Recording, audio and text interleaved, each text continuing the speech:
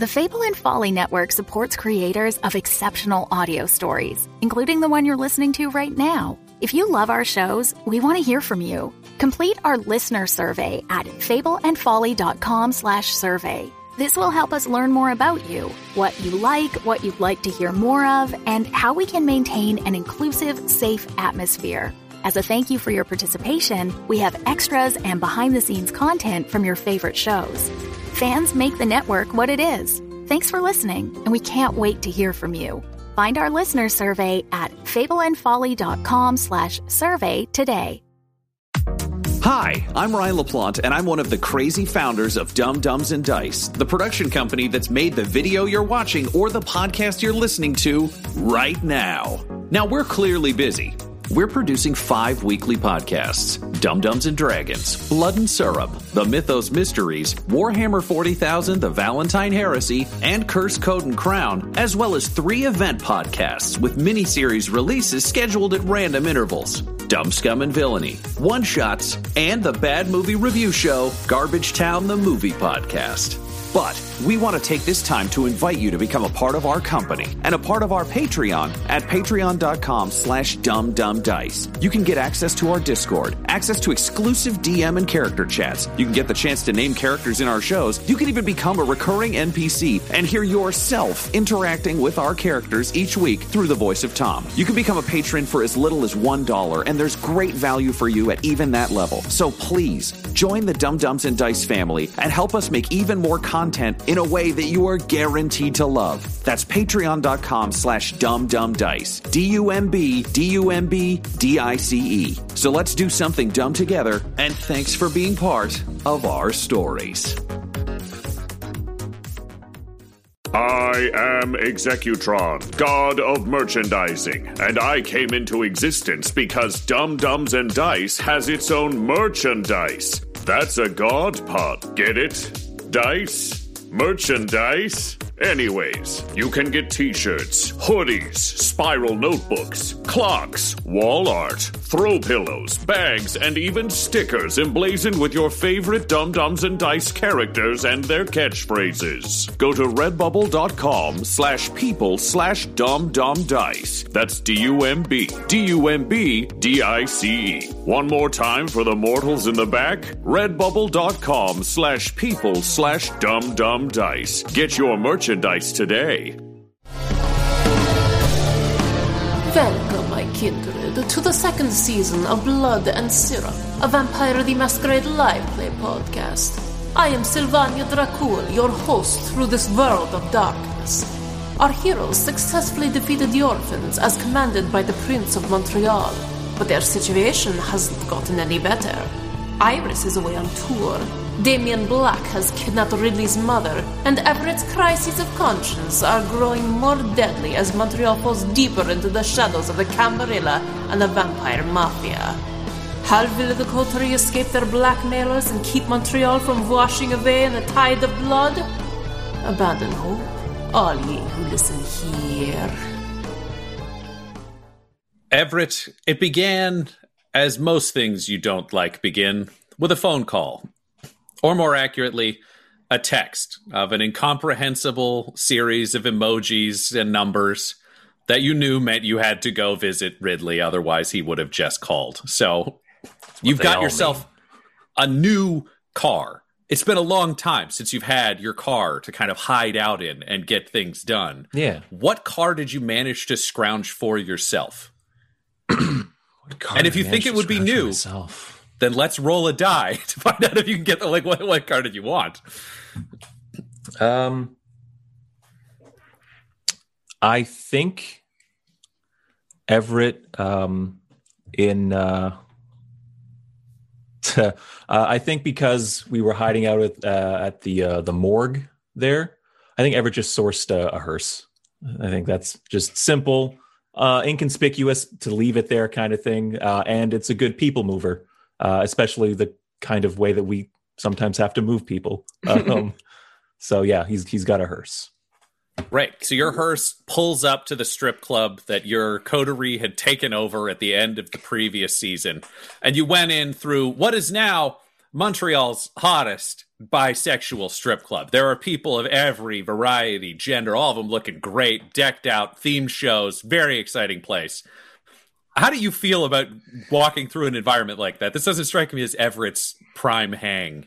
Yeah, I don't think he really gets the appeal of the music. I think it's kind of like, you're having a good time, great. Don't let your good time interfere with my good time kind of thing. Like, I think that's like the kind of like a rule for him is like, they're fine out here doing their thing, having fun, whatever. Good for you, not for me.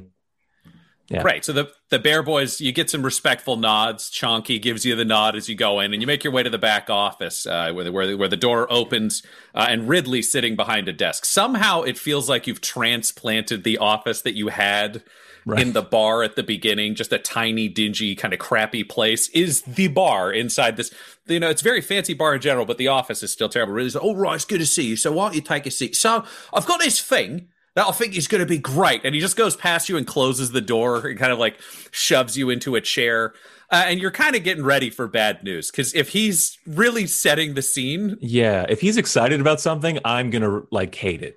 Yeah, so, you know how Damien Black has kind of taken over my whole life. And he's got my mum. And he's going to kill her if I don't do what he says. So I've started having to do bad things. You know all that, right? Yeah, I recall. So I got two pieces of amazing news. One, I know where my mum is. She's in Calgary. And that's kind of all I know, but she's in Calgary. However, I can't go because he'll fucking kill my mum and then me. And he knows everyone else loves me, so I can't send any of my friends. But no one thinks loves me. It's kind of you. Because we only kind of figured our shit out like fucking 2 weeks ago, and it was kind of quiet in our own little fucking place, white line, justice, etc. Yeah. So I kind of need to send you to fucking Calgary to go get my mum. Ridley, I don't want to go to Calgary. I know, so that's why I got you a job. So now you have to go. So you're going to be doing front desk at some sort of fucking sheriff's company. I don't fucking know, but I got you a job as a night copper. You know you're going to fucking love that. How can you fucking say no? Then you go. Calgary's probably real small, so it'll take you like fucking a day. You go, find my mum, bingo bango, bring her back to Montreal, and we can overthrow the fucking Norte Nostra. So you got me a job, Ridley? Well, I thought, you're not going to want to go to Calgary. You want to stay here with me because I'm fucking great. But it's not going to be possible. So I thought, what do you want more than anything in the world? You would like a low-level administrative position with a small police force. Right. So that's just a cover only as long as I find your mom and then we come straight back? Or do I need to... Like, what am I doing at the police station? I feel like I'm going to call these operational details, and those can live with you. But they'll live with you because I figure you got to have a cover job, and if you could get some sort of fucking paper badge, you could go like, hey, I'm fucking a cop. I don't do the cop thing, but I just need you to go. You got me dead to rats there. That was spot on. I thought there was two of me in the office here. Oh. Fucking piece of shit. Well, here's the deal. We could talk this out forever, but then your driver's going to be real upset because I knew you'd need somebody to get your ass out of Calgary. What? My driver?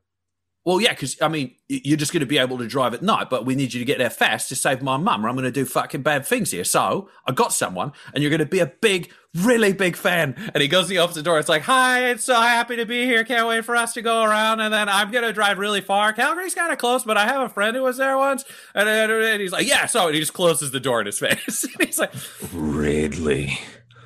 Well, he's got to sleep at night. Am I leaving tonight, and is my driver that motor mouth from the cab company? Yeah, but he'll drive the day and then sleep during the night.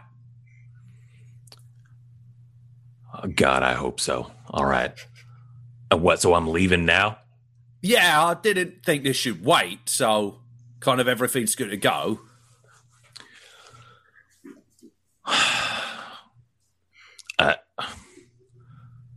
I'm not going to...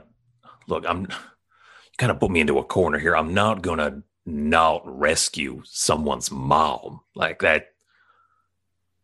I just would have liked a little more heads up or to kind of be involved in the planning. Yeah, that would make a lot of sense. And knowing how reasonable you are now, if I could go back in time, I'd clearly have had this conversation with you. However, you do have a history of sort of getting emotional and not wanting to do things. So I kind of forced your hand. I'm sorry, next time we'll do more fucking chatty chat, you know? Yeah, this is kind of getting me a little emotional and making me not want to do it, Ridley. Yeah, but you're still gonna because you're a good guy and shit, right? Oh, fuck you, Ridley. And I'll get up. Well, I took my hat off to like come into the office and like put it back on off my head for all of 45 seconds. And I'll get back up and go for the door. Is there anything else I need to know or any equipment I'm bringing with me? Like if they're holding your mom out there, there's obviously some kind of vampire presence, right? They're watching her, holding her. I'd assume that the Note Nostra's got some kind of fucking foothold. I'll tell you, I tried to get in touch with the Camarilla out there, couldn't fucking find anyone. So I'm thinking you're going to have to go in and just kind of figure it out. You'll use your fucking investigation skills. By the way, you can't keep the driver, though. I've got to get him back. So basically, it's you in a car and a low-level administrative position, saving my mum and thus probably Montreal. Because you don't want to know what I could get made to do over here if this takes you like a year. Because the answer is a fucking lot of bad shit. Right. All right, I'll try and bring your mom back fast as I can. In the meantime, could you maybe, I don't know, drag your feet a little when it comes to serving the Note Nostra? Yeah, I will drag my feet exactly as much as will mean my mum doesn't get hurt. But I will tell you, if you've been at the conversation in the hospital, Damien Black will fucking cut my mum's head off if I fucking slow down in the least. So I'm going to need you to just like work real quick, okay? All right, relax, Ridley. I'll get your mom. It feels good to have someone fucking say that because this was not my fucking specialty. All right, you should time for you to go. And he's so sorry.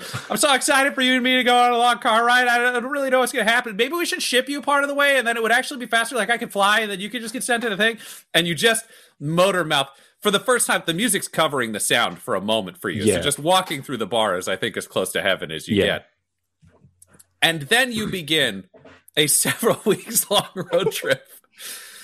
With your favorite driver. He does trade off with you. So he does sleep during a portion of the night. Less than you would hope. It turns out he's known as a micro sleeper. His level of energy is so high. He only sleeps about 2.5 hours a night, and then he's fully rested. And he says normally that he would spend most of his evenings like painting or other things that help him achieve like a dreamlike state. But he doesn't want to leave you alone to just drive and try to focus on his art. So he lets his mind rest while he's driving. And your coffin is in the back. Luckily, you do have a hearse. So the trek for you, there is a coffin, like a place for you to crash that's light sealed and safe. As you get closer to the town, you're realizing, I think, as you drive and do any amount of thinking or research, that Calgary is way bigger than Ridley was in any way aware of. Ridley seems to have thought this was like you drive out for a day or two. It'll take you 48 hours to find something and just drive back. Like a lot of people in Europe think Canada works. He's wrong. It's a very big city. And the other thing that's kind of surprising for you is you can't find any information on the town you're going to work at, which is just known as New Haven. So outside Calgary is where I'm yeah. Can you roll me an investigation? Just I'm imagining you'd have to stop for your driver to go to the bathroom and you'd have access to a cell phone. Okay. What kind of hunger am I working with? I think you would have been reasonably well fed. Let's say you'll start at roll me a rouse check. 8, so that's a success. Great. I'm going to say that you are actually, we'll say over the course of the drive, you can stop to hunt. It would actually make sense for you to do that in kind of random out-of-the-way towns. And you find vampires that seem kind of shitty. So for you, it's just kind of like stop, eat a vampire, keep going. It's both convenient and concerning that they're out here. Yeah. But I mean, truck stops in kind of high risk populations are prone to having the worst vampires around. There are those who are much smarter and sort of caring about prying eyes of the Camarilla. Right. Okay. Yeah. That makes sense. Okay. So I'm sitting at what? Probably 1 hunger then? Is that? Yeah. So let's have you sit at 1. That feels right. Okay. So I've got my hunger die and my regular dice. And it's just straight investigation, no mental component. I would say we'll do investigation. And do you feel like this probably intelligence realistically? Sure. This is just for you to look into New Haven and their department where you're apparently being hired to work the front desk.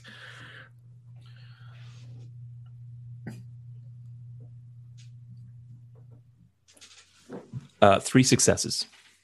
3 successes. Okay. You find references to it, and you can find references to a construction company that worked on a subdivision in New Haven, but you're only seeing it listed as a subdivision. You're not actually seeing it listed as its own place. It's clearly south of Calgary, but you're not finding a whole tremendous amount of detail despite the address that you're getting sent to it. You do see that the place you're going does match with the location of the subdivision that's been built. It does strike you as a bit odd that there is essentially a subdivision being built in the middle of nowhere, as usually there would be other things going on, but that's all you get. Okay. Because you are racing towards New Haven, though, you don't always have the best timing when you arrive. It turns out the last leg of the drive is actually being done by day. Okay. So I'm locked in a box and can't really observe our arrival. Correct. And to be super clear about how vampire daytime works, it's not the same as like sleeping where you just have like the chance to wake up or other things. You fall into like a blank-minded coma. It's almost as though the time kind of instantly passes like an anesthetic, unless there's something specific to wake you, which you obviously don't have. So you are somewhat surprised when you wake up inside your coffin with someone hauling the lid off. You can feel that it's clearly just after sunset. You're not struggling to wake up. You kind of wake up as the lid's being hauled off. And you find yourself in a small office with an older man in a traditional kind of small town sheriff's uniform. He's bald. He's got that kind of Dr. Phil toilet seat of hair around his head. He's a little bit heavy set. And he looks down at you and he's just like, okay, you can't tell anybody anything other than that you're the sheriff. Okay. You're the sheriff. Now get out there and save everybody's lives. Use the badge. And he gives you a badge.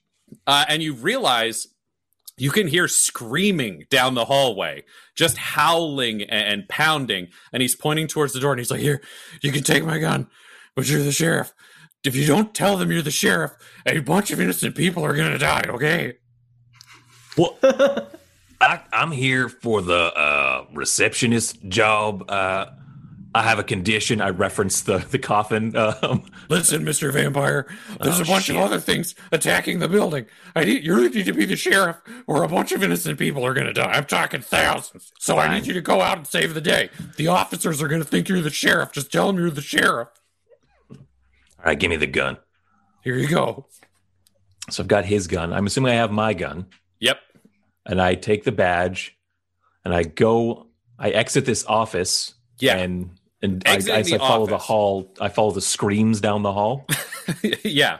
So exiting the office, you actually find yourself in the central area of what to you might actually feel kind of comfortable in what you would see as like the small town Texas kind of police area. It's the front. It's got 4 desks clearly for officers to be at.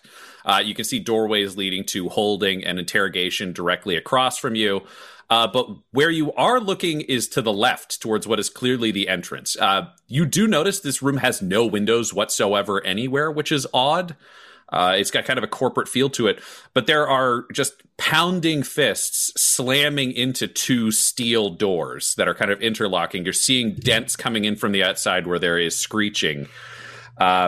And from behind you, bursting through a back door, is a nervous-looking teenager who's probably about 6'5" and might weigh about 115 pounds. But he's wearing a uniform and has a shotgun that feels like it should be unbalancing him in his hands. And behind him becomes a vampire you have never seen before. So, Claire, You're bursting onto the scene, having come down the stairs from the attic where you live. What do you look like? You've just been summoned to battle, essentially. Yeah, where I am most effective. I would. So Doris Frances Barbara is she's 5'2". She looks about 14 years old. She's long blonde hair, porcelain skin, one blue eye. The other one is white, obviously from some kind of trauma a long time ago. And she's wearing like a kind of an updated 1600s style peasant dress. And her nails are sharp and sparkly pink. So Doris does look like this because you had not received notice to like get into your sheriff's gear. So you've come down the stairs. And Troy, who is the beanpole of a sheriff's deputy, just, I'm so glad you're here, Mr. Sheriff. There's a bunch of vampires. They kicked open the doors. I just got inside and locked it. I don't know what's going on. I don't want to die. Please save us. Doris, what do you say? You're seeing your boss, your new sheriff, for the first time. You'd known he was arriving tonight. As of this morning, it was a very last-minute call after the tragic loss of the sheriff threw off all of New Haven's department. Yeah. What do you look like, Everett, just so we can have this described? I'll make it a note. There are other people being introduced later. I won't have you introduce yourself again. We'll just count the one description as everyone will know. Yeah. Everett is in a long coat, like a trench coat. He's got a white button-up shirt and like a black tie, kind of worn loose around the neck. He normally has like a wide brim, sort of like Stetson hat. I think that was probably off while he was in the coffin, and he hasn't put it on because of this holy crazy commotion. So his hair, I think, is a little kind of like slicked back, not on purpose or anything like that. You think that's kind of just like some good old naturally occurring grease right there. And he's kind of very quite skinny and a little kind of not quite gaunt, but he's quite lean. And I think the lookalike that we used as kind of just like to help folks visualize is like it's like a cross between, and it's an easy cross to make because it's Harrison Ford in Blade Runner and Harrison Ford in Indiana Jones. It's just like so vaguely like just like a skinny Harrison Ford kind of sort of nice, a little gruff looking, but lean and not so not as macho. Yeah, I should say Doris is. I forgot to do the celebrity thing. If the closest thing would be, I can't remember her name, but the Kick-Ass hit girl from Kick-Ass. Zoe Grace Moretz. She's got three names too. Yeah. Zoe Grace Moretz. Yeah. Okay. Great. So what do you say to the sheriff? Doris, all you know is Troy panicked and told you a bunch of vampires are breaking in to kill everyone. Okay. Yeah. She's going to just kind of walk over to Everett. And just kind of, she's going to look up at him and cock her head with her eyes open wide and just say, "You're here. May I? Sir, may I have your wrist?" And she's going to grab his wrist. Get her off of me. And just like shake my. She's going to like smell the skin on your wrist and just look at you and say, "You smell convicted. I'm real glad you're here to save us, sir." I look to Troy and like, I'm protecting everyone from her, right? Because this is... No, them! And he points, and the steel doors burst off their hinges and hammer in, and you see just 4 vampires in full frenzy, just fangs out, bloodshot eyes, bleeding from their kind of nose and ears, and they just tear in after all of you. And we cut to an hour earlier. Morning has begun the same day inside New Haven in a small apartment at the edge of town, the northwest edge, because I'm not great with keeping track of the compass, where Val, you have woken in your coffin. What is the average morning like inside Val's apartment? Yep. The average morning is that... I mean, vampire morning. So I was about to say, what is going on? I was going to say, I think the term morning would actually be used because Everett is slowly becoming aware, but as all the other people are very aware, is vampires live somewhat more openly in New Haven. So mourning would not be a derided term the same way it might be elsewhere. But sorry, Val, continue. Yep. So she would wake up in her coffin, which is in the tinier room in the apartment. It's an apartment with multiple rooms, but the room is just a mess. So she would move the coffin off and just stumble over clothes that are just strewn about. And I guess if this is this a work day? Or is this a weekend? It's a work day. So she would actually stumble around and find the remains of the actual uniform that she's supposed to wear for working for the sheriff's department. Yeah, so the sheriff's department uniforms are the traditional ones that you would picture from kind of American small-town law enforcement. So it's the tan kind of short-sleeve shirt with the gold badge button-up, kind of black belt with the equipment on it, and dark slacks to kind of boots. However, I think because I just pictured Reno 911. Yeah, pants, though. Pants. Pants? Okay, not cut off. However, because you are a vampire police officer for this like specialty sheriff's unit, you would have the opportunity to, I think, customize that. So what changes would Val have made to Val's uniform? Oh, okay, for sure. She would definitely have the sleeves ripped off, and she would be wearing big, chunky combat boots with it, like, and she would also probably have a couple like random patches, or places where it's torn and it's just fixed like really crappily. And she also would pull out of the front pocket. She has like mirror aviator shades that she would wear. And she usually has like a toothpick or something in her mouth. Yeah. And I could just keep describing her if you want. Sure. What? Give us a full description. So she's like 5'8", so she's not super tall, but she's pretty built. And she looks like in her late 20s. And she's got super short, spiky blonde hair. And she's just kind of like very solid butch looking lady. And my thought was that she looks similar to Laurie Holden from Walking Dead, but especially her Silent Hill version where she's a cop in that. Right. So she looks like that, only like a little more rough around the edges and very undead.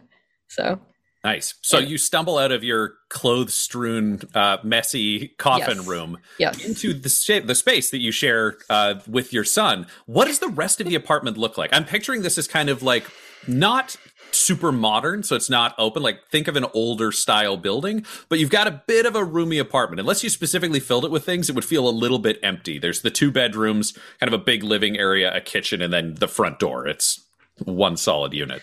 Yeah. It would probably, it's like a 50-50 split of feeling pretty empty, but it's not terrible. It's rather nice. Most of the mess has been contained to Val's room, and there's a few things like there's gun parts and there's tools for like car repair just on surfaces randomly. But for the most part, it's like she's trying to keep it generally nice. So they have a few nice pieces of furniture like that you would save up for, and then some of it is like scavenged whatever kind of furniture, like boxes in the corners or things like that. Like one of those big wooden spools that at factories that they have stuff, but they use it like as a coffee table. Nice. And approaching that coffee table is Will, your adopted son, he's about 6'2". He's tall. He's a little bit lanky. He's 26. He's living at home. He's got kind of a little bit of a swoopy hair. He's dressed in a death metal t-shirt and baggy jeans. You can see that he's playing Call of Duty in the background. He's got his computer set up in the corner, and he's set himself a surprisingly elaborate breakfast. You've learned this about him, like he's gonna take the time to make food he likes. He has to do all the grocery shopping anyways, because you constantly buy the wrong thing if he sends you, which is a point of contention. And he's just like, gosh, you always leave your room so messy. I got your ration and I heated it up. And he takes your blood ration for the day out of the microwave where he had heated it up to body temperature and sets it down. It's almost like one of those high C cups that you could put a straw in. She walks over to it and picks it up and just starts like drinking that, like chugging, and then sets down the empty one next to his like desk, next to his computer stuff. And she's like, "Thanks. Don't forget to lock up." I never forget to lock up because I'm not allowed to leave. Yeah. With all the shit that's been going on. Yeah. So stay and stuff it. What if I get a job, though? Would that be cool? I'm not listening to this. We're not having this conversation again. But I'm having it, he says as you like back your way out the door. Yeah, she's just like leaving. He's still talking and she just shuts the door. She didn't even clean up her own empty. Rations are the worst, he says to himself as he picks it up and puts it in the garbage. You get to exit the building. This is a vampire who has a car as a touchstone, people. So why don't you walk us through this car, please? Okay. Hello, everyone. This is Tyler Hewitt, just coming at you with a little special offer for you. You know, if you're a fan of what we're doing here on the show, then we have, to borrow a phrase from Jerry Holkins, a patron-oriented experience tailored just for you.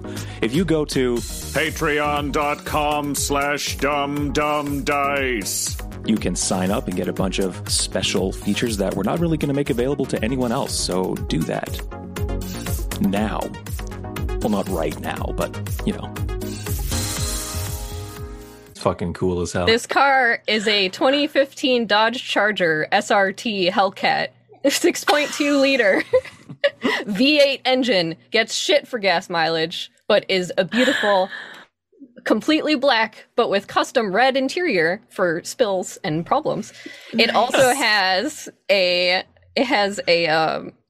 customized retrofitted tape deck to listen to tapes, and it has the police setup. It has like the dash cam, and it has police radio and all that stuff in it. So it is very, very loud, and the car's name is Cherry, if that ever comes up, but it might. So when you fire up the car, I'm imagining the radio or tape deck or whatever retro system you've put in starts playing. What's playing in Cherry as the default? It's one of the Doors. It's a Doors tape. So just one of the albums, one of the sides is going on. So awesome. Nice. Yep. So you peel out, and Cherry starts screaming down the road. Yeah, extremely loud for this time of night, for sure. Yeah. It's also not a huge town. New Haven has about 14,000 residents, is like the full size. So there's not a ton of traffic on the road. There's a little bit. There's more traffic at night than you might otherwise expect. But with the vampire economy and how that affects the human economy, there's more businesses open at night in New Haven than there are in most other areas. But you are racing forwards, and then we will cut to a different awakening. Evie, you are in a nice traditional suburban home. It was one of the things that you were given when you decided to move to New Haven. And I know you don't have the same cultural beliefs or touchstones that the rest of the vampires do in terms of vampire behavior. So where does Evie sleep during the day? Evie sleeps in the master bedroom of the house with blackout curtains, obviously. Amazing. If looking closer, the blackout curtains have been directly stapled into the wall, so they cannot be accidentally opened. But but not stapled in a roughshod kind of way. Like it was professionally done, installed. Looks very clean. Would you have done it yourself? Or would Teddy have done it? Teddy's very hands-on. He would have done it for sure. Yeah, this is another question because I know some information that'll come out eventually as it goes on, but it's worth answering, which is you are married to Teddy, a mortal. Has he matched your night cycle, or do you guys alternate? No.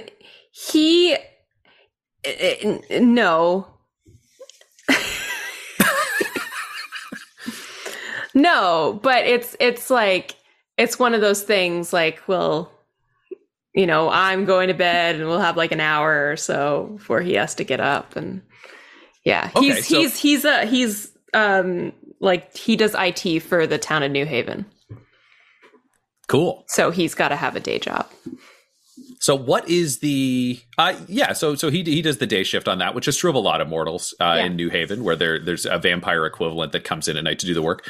As you get dressed, what is your morning, his night ritual like? Like, what is the two ships passing beat? Because usually couples fall into a routine. Yeah. It's so usually I'll be he'll come home, he'll have his dinner and everything. I'm still asleep. And what he does is he basically makes his dessert, which is like my breakfast for him. And we like eat in bed and just like chat for a little bit. That's very nice. Yeah. And I think because you, at your humanity level, you can wake up an hour before dawn, I believe, without it costing you anything. So I think that can be like kind of your hour that you get to spend together. So he preps himself his meal, and he brings you your rations, which you've got stored again in little kind of high C containers. And you get to have that kind of nice morning. What is your uniform looking like? Have you altered it at all for the work that you're doing? Oh, yes. Because normally it's just kind of like a shirt is like a box shape, like unisex, very like plain. It's like can show like nothing. So I've had it like professionally tailored. So it like accentuates my waist, has like a low, deep V cut. And like the pants are very nicely tapered. Nice. Yeah. As you get dressed, Teddy's kind of laying in bed, having finished his meal, and just kind of watching you on the way out. And he's just like, I just can't get used to this. You know, it's only been a couple weeks. This is crazy. I mean, is it weirder that you're a vampire or that you're a cop?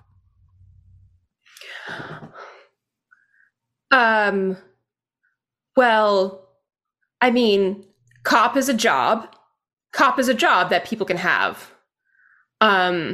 So I would say that the vampire thing is the weirder one, right? Like we agree on that one, right? Yeah, sorry. I was just trying to make a joke. It's kind of been a lot of change, and like, I don't know, the IT's kind of weird. There's like a Nosferatu or something, who's the night guy. Yeah, he sheds everywhere, and he kind of has weird wiring practices, like it's the 30s, which is not really ideal. So I'm just trying to... I'm sorry. I know this is hard for you too. I do. What does Teddy look like? Teddy looks completely unremarkable. In the sense that, like, basically take like the average of people, of like all men, and kind of put him together. But he has like kind of this like really, really cute kind of like half smile that he does that I found really endearing. So, nice. And what do you look like? We know what your uniform is. Yeah.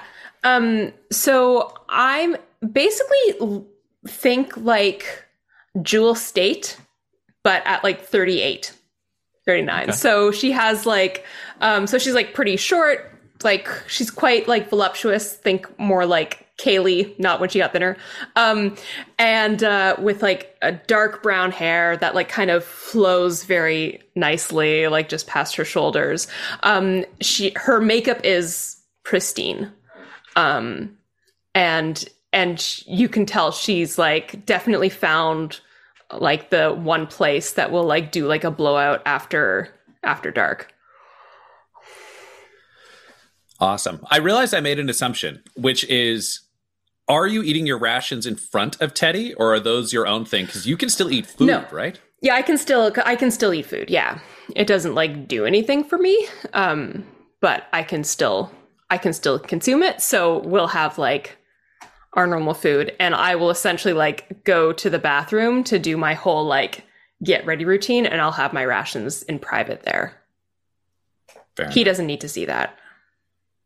It's so... He's just like yelling from where he is as your conversation continues, as you're like eating, getting ready. He's like, it's so cool that we still get to have meals together, though, because everybody says vampires don't eat.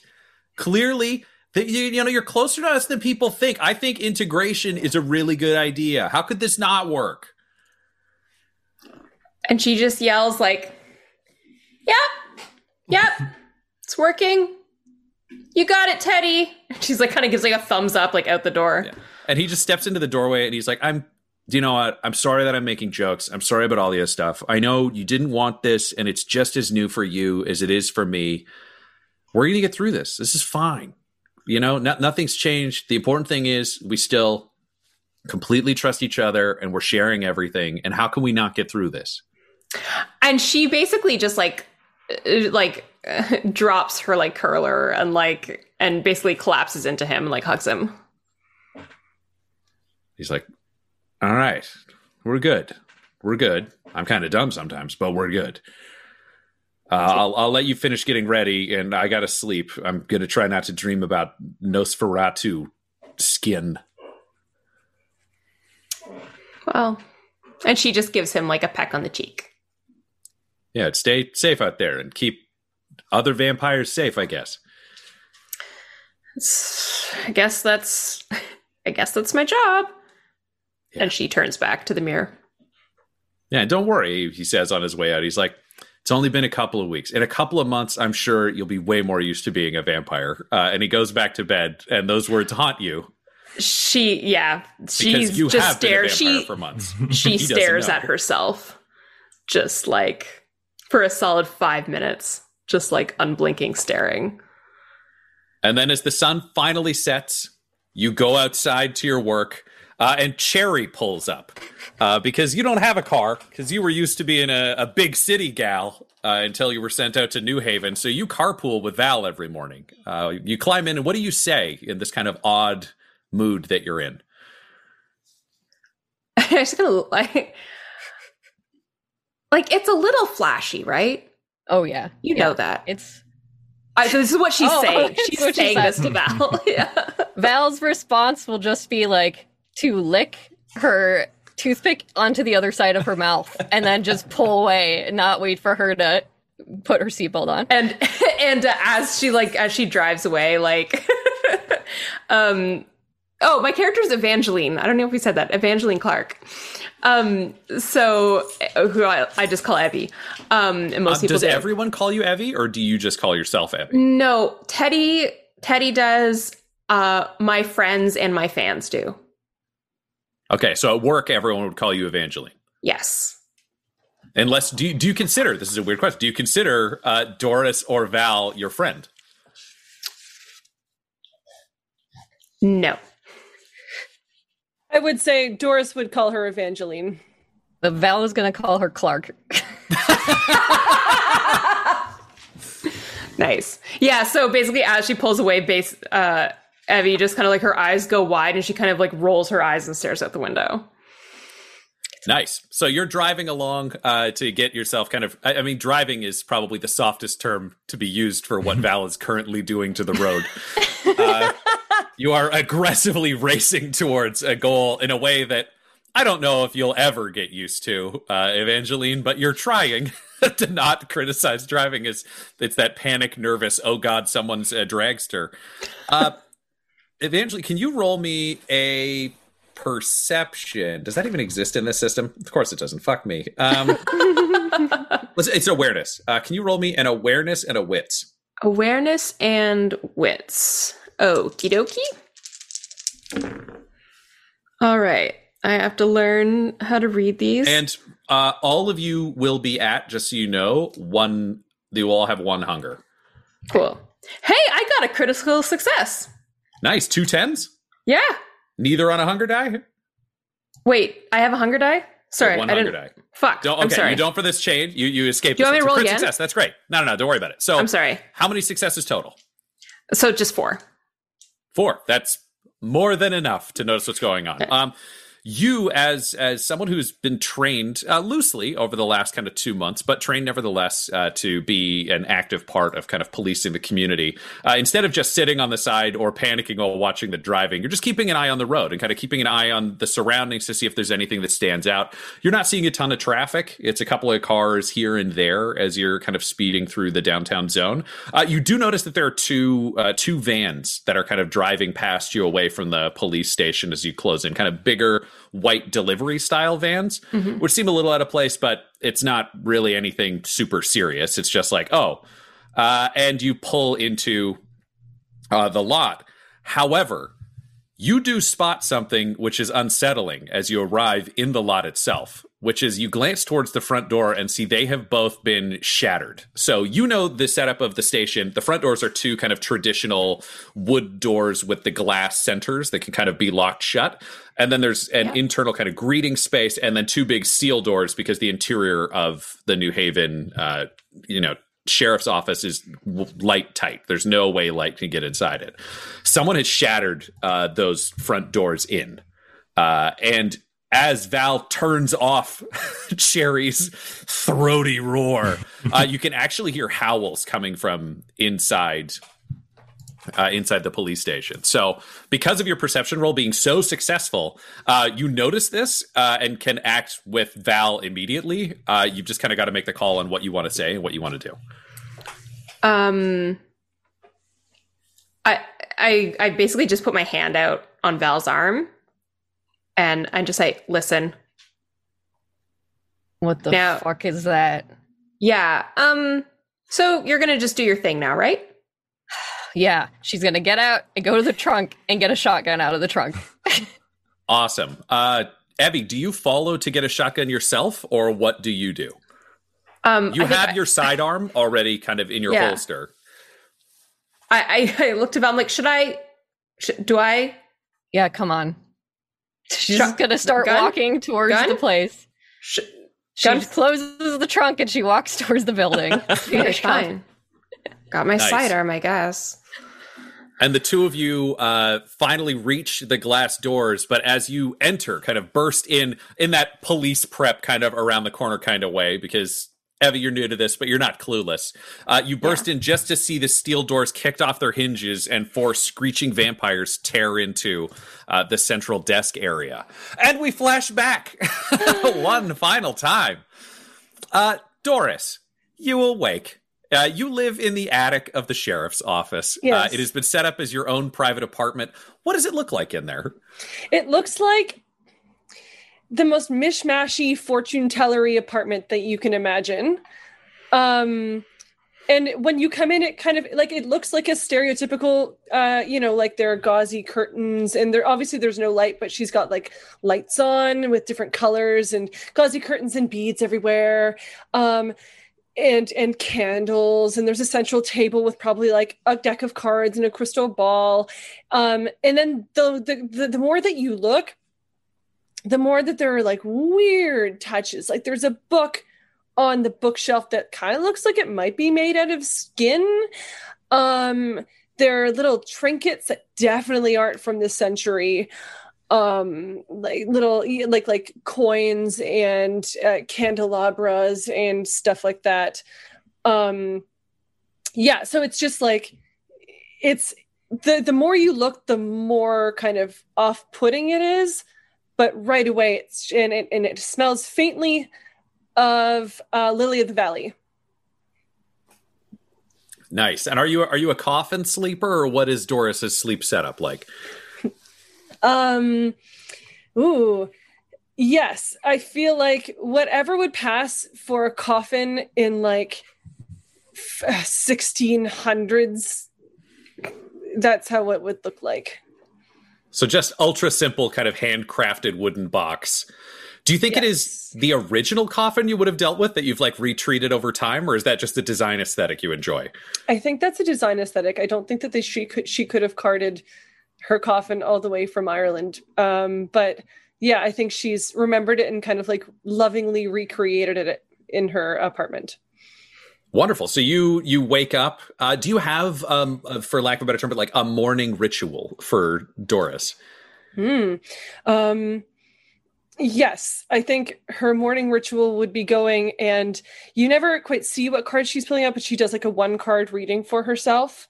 Well, in a very wistful, ritualistic way, that she'll like pour her blood into like a chalice and sip the blood from the chalice as she's doing her 1-card reading for the day. And you don't see what that card is, but she kind of every morning it's something different. And wonderful. Do you have a D100 with you? Oh no, I don't. Or just 2 D10s? Yes. Roll me 2 D10s. Okay. Actually,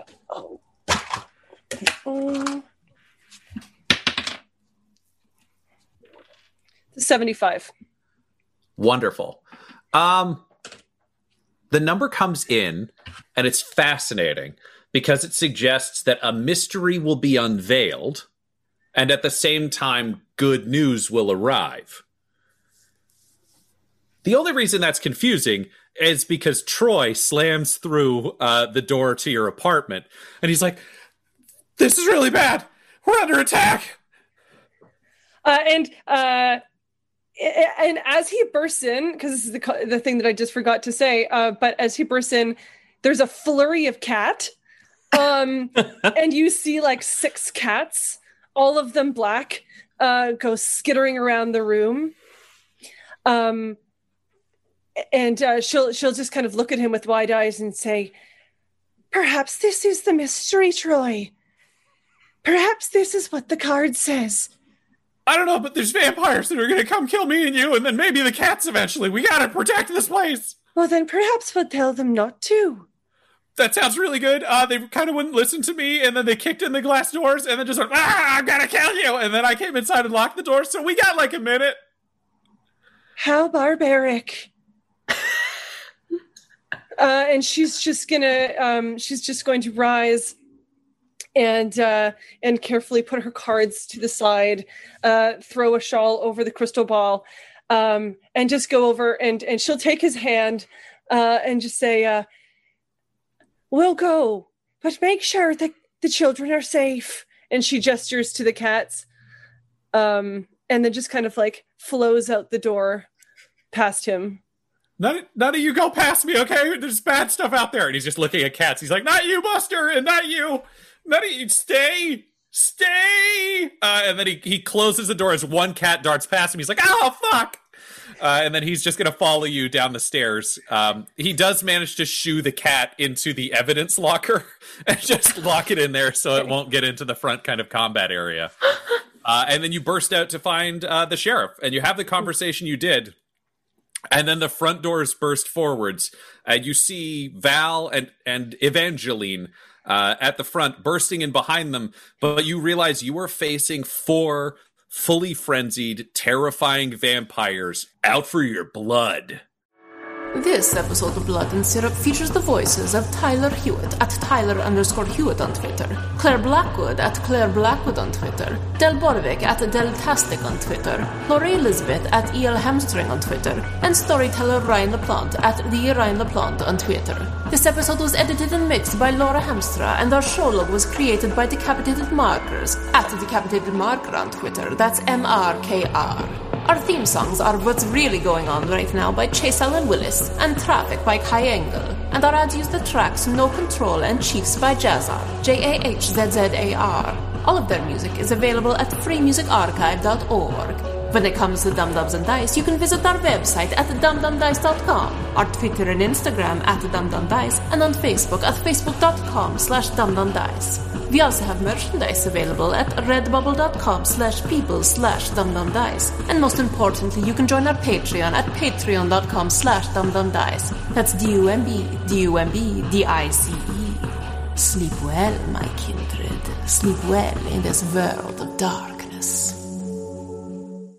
Dum Dums and Dice has to give a special thank you to the supreme beings of our Patreon at this time: Christian Menicola, Long Long, the Half-Blind Prophet, James Cuellar, Charles Grams, Christopher Little, Sue One, George Dolby, One True Artistry, Orion Birchfield, Lord of Bradovic, Noel Lewis, Scott Garland, Anthony Griffin, Chet Awesome Laser, Jordan Neesmith, Benjamin V, Gavin and Abby McDonald, Taryn Hefner, Cade Peters, Richard Cranium, Christian Mendez, Anna Zed, Eric Williams, Logan, Fire Unfriendly, Great Dane, Acrix, Cameron Ezel, Grandma Likes D&D, Pazat, Austin Nut Powers Fry, and Jill and Noel LaPlante. If you want your name to be added to this list, you can join our Patreon too at patreon.com/dumdumdice.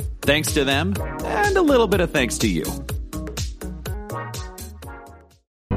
The Fable and Folly Network, where fiction producers flourish.